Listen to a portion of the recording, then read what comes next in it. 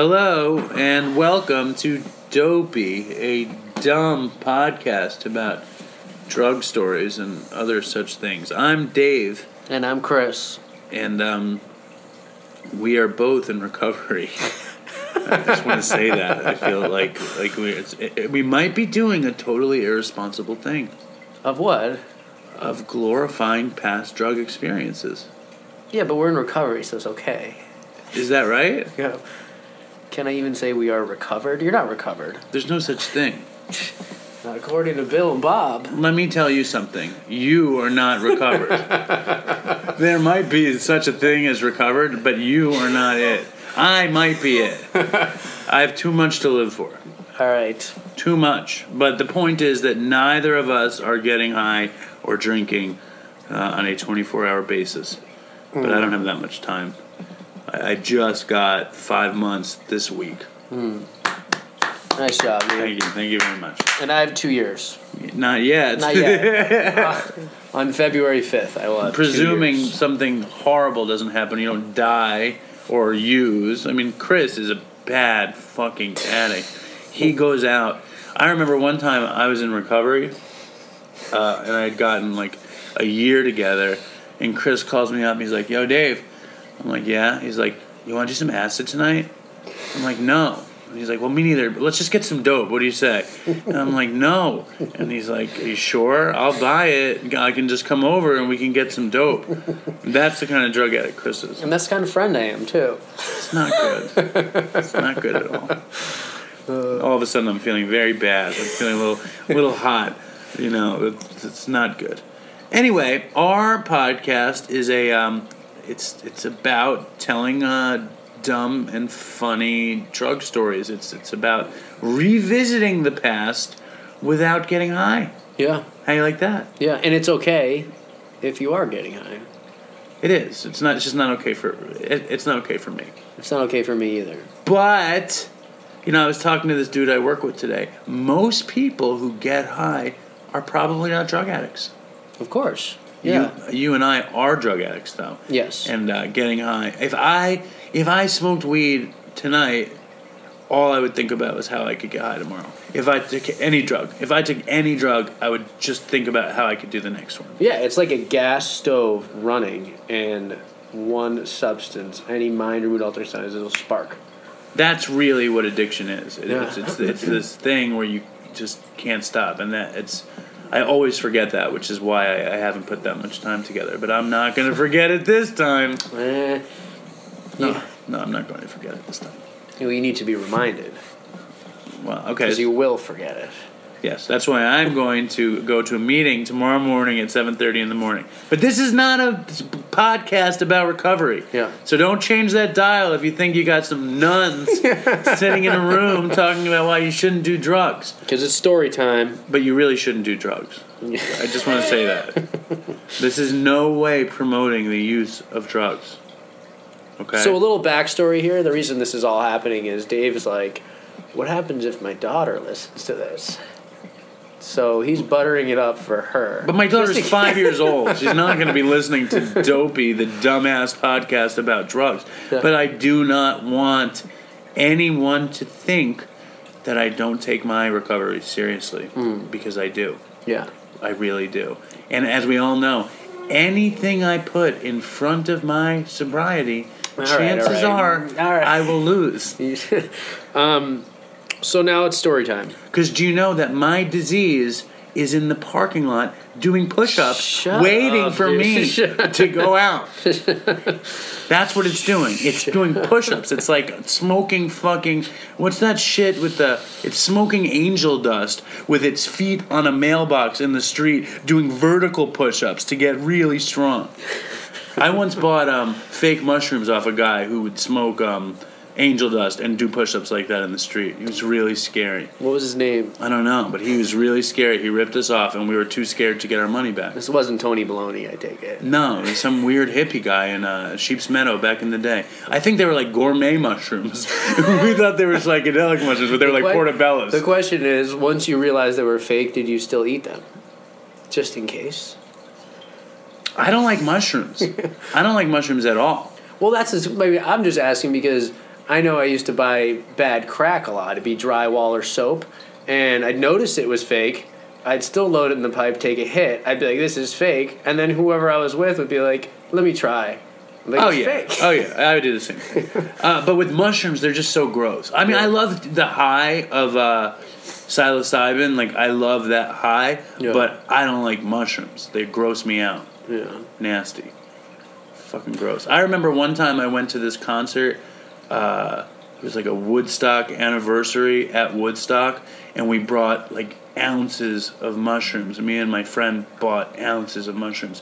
And we I don't know how this happened, but we bought a can of chili. Yeah.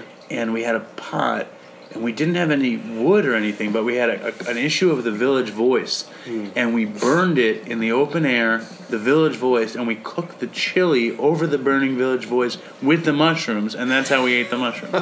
Wow, that's pretty cool. It was a great trip, actually. I remember I took a lot of mushrooms once, like a lot. I'm talking about close to an ounce at a fish show, and I was just eating them, and I'd been up all night taking Adderall and driving to this fish show in Maine, which was like a 12-hour ride from Boston. And I got there, ate all the mushrooms, and I got fascinated by emotion. And all I wanted to do was watch people's emotional state changed, and I tried to facilitate that. So I would do things like be really funny and then be scary. In the moment to see them get scared? No, I had to watch them change from laughing to fear. That's fucking crazy. Yeah. But that's serious psychedelic observation. That's interesting. That's scary. Yeah. And Chris loves psychedelics more than most. Mm-hmm. Wouldn't you say? It was kind of my bridge to sobriety in a way. I met a doctor who took a keen interest in my interest in psychedelics and hallucinogens, and he suggested some spiritual avenues where I might be able to find something akin to what I was looking for with those psychedelics, and didn't get sober right then, but that was the first time I became a little bit more open-minded. But this podcast isn't about recovery. No, it's not about recovery. But, like, did you ever find... me and Chris have been talking about this for a long time now. I cannot imagine you found any sort of psychedelic experience without taking a hallucinogen. No, I didn't have the discipline, but I do think that's possible. You just have to work at it. What, like starving yourself for a week? No, meditation, yoga, stuff like that. It's people not going to become... What? People who travel down that path really, really are disciplined and work at it. They can achieve states that are sort of similar to what people... How so? It's true. I mean, I think we have... You're not going to see fucking walls melt, paisleys appear in the carpet. Okay, open-eye visuals? Yes, maybe you're right. You're not going to have open-eye visuals. So what would the psychedelic experience be without the psychedelic substance? I don't know. And what have you heard? I'm too lazy to pursue clearly. it. Yeah. But what have you heard? Just people being in a meditative state. And first of all, I think it's much different if you live in the United States. I think that... if you're some monk meditating in the Himalayas who has no distractions, that your consciousness can change. I mean, think about when you dream. I mean, what that feels like. Okay. Some sort of inner journey. Yeah. Some sort of inner journey, like Spirit Animal Quest kind of thing. Yeah. All right, fine. But I don't know. It's not like a fucking smoking DMT and going to the vegan restaurant. No, it's not the businessman's high, and it's no. Have you ever smoked DMT? Yes, I've shot DMT. Really? I think it was called 5-MAO DMT, and I got it, and I used to use... Chris is the fucking man, by the way. I used to use Arrowwood a lot, and I got it as a research chemical. This was in like 2007. Just for the audience, tell us what Arrowwood is. It is a drug and alcohol website where people publish trip reports, sort of similar to what we're talking about, but they write about it, and there isn't really a humorous slant to it. So, anyways, I got a bunch of this stuff. It was some form of DMT. You're worried that Arrowwood is competing with us? No, I'm not. Okay. I don't think anybody's competing with us. That's the spirit. So I got a bunch of that DMT stuff. It was. What about Dope Stories, the podcast with Crazy Mike and the other guy from Fish, or whatever that thing is? I think that's ending. Didn't we see that was ending? Oh, yeah. So, yeah, we're going to replace Dope Stories, whatever that might be. Anyway, continue. Well, we'll get into this story quickly, but the DMT thing was I ordered it from Canada as a research chemical. And I got 0.5 gram, so 500 milligrams, and I was shooting dope and coke at the time, so I tried to research, what would happen if I shot it, and I only found one. There was no published stuff about it, but there was one guy that had published something on Arrowwood that said, if you're injecting this form of DMT, you want to use like 4 to 8 milligrams, and for anybody listening, it's about a half of a match head, and so I had a half a gram, 500 milligrams, so I eyeballed the dose. And I probably ended up shooting about 40 milligrams or 30, I don't know, a lot, and I blacked out, and I woke up 30 minutes later doing bicycle kicks on my bed in the next room over, and that was my experience shooting it. And then what did you do the rest of it? You smoked it? I sniffed it and stuff, yeah. And how was it? It was alright. I like DMT. Yeah, it was good. So the story, should I get to the story? Please. Because we're already at 10 minutes, that was fast.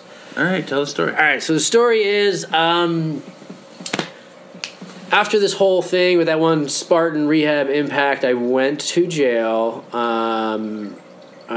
just for 6 months this time, and when I got out of jail, I had to go to a court-ordered rehab, and the rehab, it was a year long, and I had to spend a year there, and this one was also very strict, much different than the other one, which was also strict in the sense that it was definitely catered more to... Well, hold on for a second. Now, Chris, just so the audience understands this, how many years would you say you were in rehab? A lot. If you put all your rehabs... I did a day for day once, and it was like... it was over 1,000 days of actual inpatient treatment. That's not including sober living, transitional living. I'm talking about when you go to groups all day and you live in a primary residential So we're talking facility. about like 3 years. Yeah. Straight. Yes, straight. It's intense. Okay. So I got court order, went to jail, got released from jail, and I got court ordered to this rehab called Alina Lodge. And there's a saying among seasoned rehab goers, which is dodge the lodge. And that's because of what the rules are like at this place. And as I was saying, it definitely caters to a more sort of upper middle class clientele, and it's somewhat expensive to go there. You have to wear a coat and tie to dinner. Can't look at the women also. So how many ties do you bring for a rehab like that? I think I just brought one. So you wore the same tie every day for a year? Every dinner, the same tie? Well, I wasn't there for a year, which we'll get to. Okay, continue. So if I went to Alina Lodge, I would need at least 7 ties. Yeah, you'd need... I'd want to change it up. I'd want like a skinny tie. I'd want a paisley thing. I bet you wouldn't care after a while there. No, I would. Listen, I am a slob, and I don't dress well, but I like a nice tie. And if I'm there for a year and I have to wear... Do they still wear ties every night there? I don't know. I don't know how it's changed. I've heard it's gotten a little less strict. And to be honest, I probably didn't even have a tie. I probably used somebody else's tie. I don't believe that either. Well, I came from jail, so I wasn't really traveling. But I'm sure your folks got you a tie. Yeah, they probably did, actually. That's a good point. Did you ever use a tie to tie yourself off to shoot? I never had to tie myself off. Never. Wow. Not once. Never? Never. Amazing. Yeah. So, at this place, the rules, real quickly, the rundown. Never? Never. No coffee. No. In the beginning, I did because I thought I needed to, and then once I learned I didn't need to, I wouldn't do it. Okay. So never in the sense that once I learned what I was doing. I needed to do it. No, I know. Most people do. And I did it with a tie a couple times. Yeah. Often. Wow. Yeah. So the rehab, Alina Lodge, the rules: no coffee, no cigarettes, no looking at the opposite sex. Fruiting? No, this isn't the fruiting one. You can fruit all you want, which actually we'll get into. Did they have funny. fruit trees at Alina Lodge? There was no fruit trees, but we will get into the fruit, because after I left this facility, nobody was allowed to eat fruit for several months, which you'll learn about shortly. Okay. I know you're curious. I am. So no coffee, no cigarettes, can't look at the other women, no phone calls for 1 year. They open your mail and only can get mail from immediate family members. Extremely strict, all right? They move your room every 2 weeks so you don't live with the same person too long.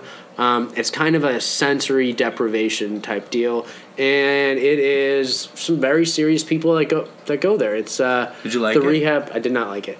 It is the rehab for people who have failed at many other rehabs. So I went there. Phenomenon of cravings in full gear. I show up high. I managed to, from getting out of jail before I went there. I had a couple days and I managed to do meth. So I was coming there, was just not in a good mind state, and was going totally crazy.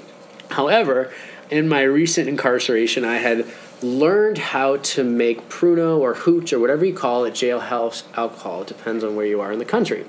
And there's a million theories about how to do it, but it's very simple. All you really need is a kicker, which is some rotten fruit, orange juice, and sugar, and then a container that's airtight. That's it. All right. People use other stuff, and they So say, you're in Alina Lodge, and you become a winemaker. well, I decide to start making wine, but this is really about the process and what happened after that. And I'm going to need to hurry this out because this is a pretty lengthy story. So, You're telling me I should be quiet. No, I'm not telling you to be quiet. I like your interjections. They're good. Keep them coming. So I let, first of all, getting all those materials was really hard, and I had to do it with another person that was a friend of mine there. The only other person probably not at least pretending to take it serious. You know, we were just very blatant, like, you know. You wanted to get high. You I wanted to get high, and I was not embracing recovery principles, for sure. And so the process involved breaking into the kitchen and getting frozen orange juice. You couldn't work out there. They would do aerobics classes twice a week. And so I opted out of the aerobics classes, and you had to have an excuse, and I said it because I broke my neck when I was younger. So, which is a great story also. which is another great story. And so during the group... You'd be like, I don't want to do aerobics. I need to go make wine. Yeah. So while everybody else was doing the aerobics, me and this other kid, his name was Jeremy, Jeremy, yeah, we would make the hooch. Not Jeremy.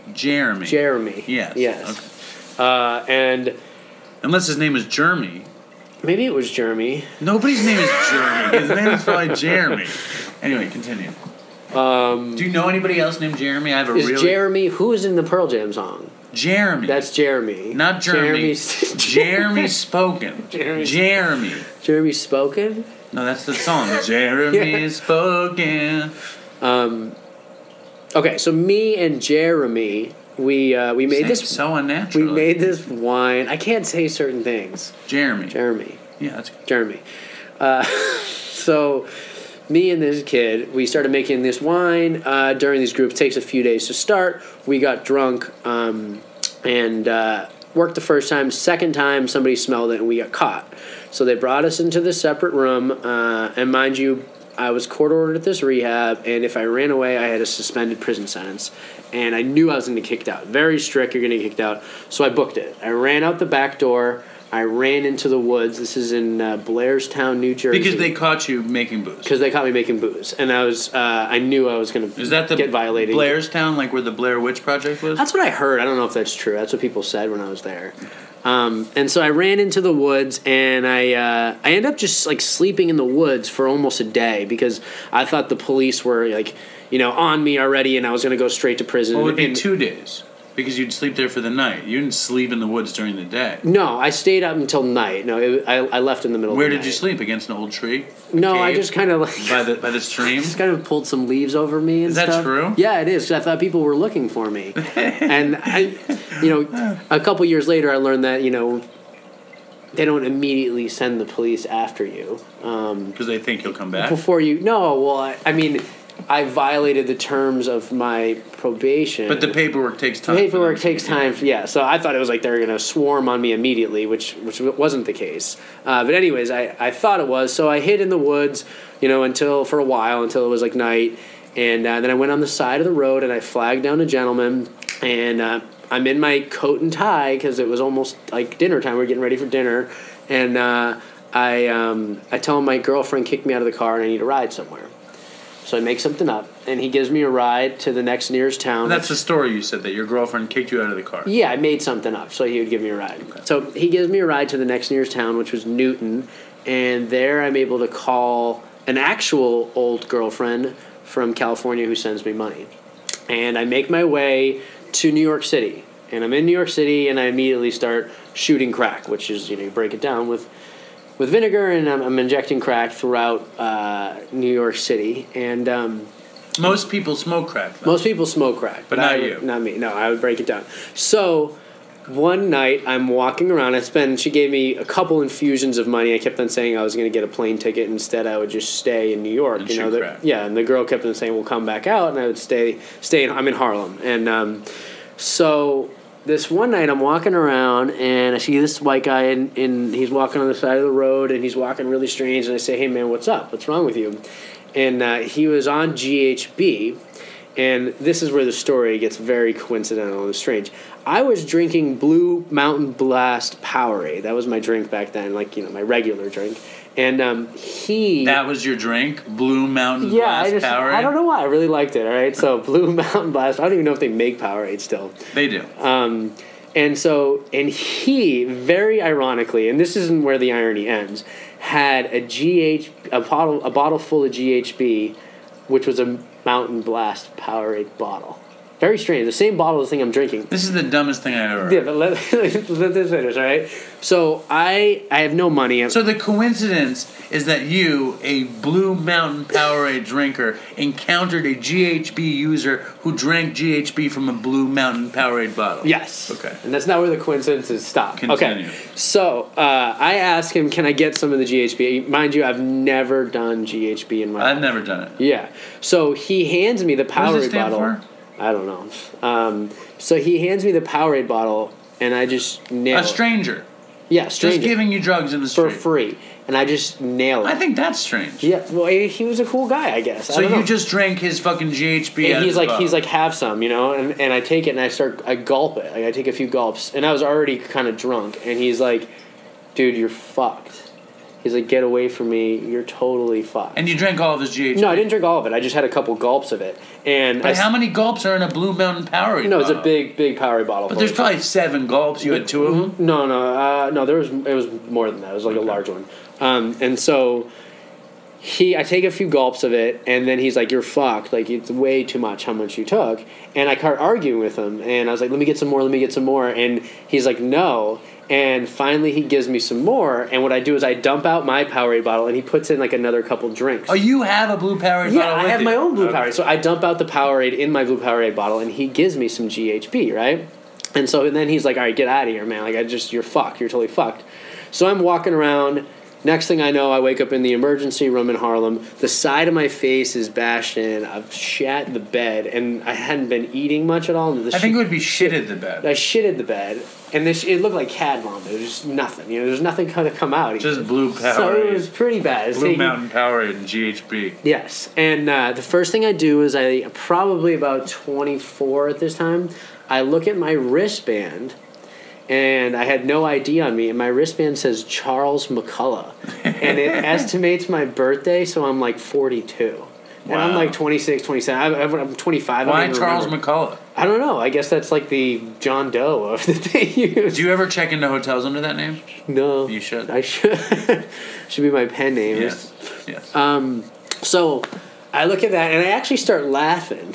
When I see my birthday and stuff, I'm laughing. And it's kind of scary to think. The first thing I think to me... It could almost be an outer body experience. Like all your memories are wrong and you're actually Charles McCullough. It's a good one. And so I actually started laughing. I remember thinking like, oh, this isn't that bad. When it was clearly very, very bad. But the kicker here, though, is that I have no belongings, nothing. And I look next to me when I'm in the emergency room. And what's next to me? The Powerade bottle with the GHB. They left it next to me. They didn't know what it was. They didn't test it or anything like that. And they came in. They just gave me some piece of paper that said like substance abuse. And anyways, I checked myself out of there, and I did make my way back to California, and eventually. Did you drink the GHB in the hospital? You know what? Everybody asked me that, right? Of course you did. And I didn't. I actually didn't. What'd you do with it? I poured it out. That's the biggest I was bullshit scared. story I've I heard. swear to God, I have told people that I drank it, but I did not. So you went back to California and then what? And then I got picked up and went back to jail. Well, where's the fruit?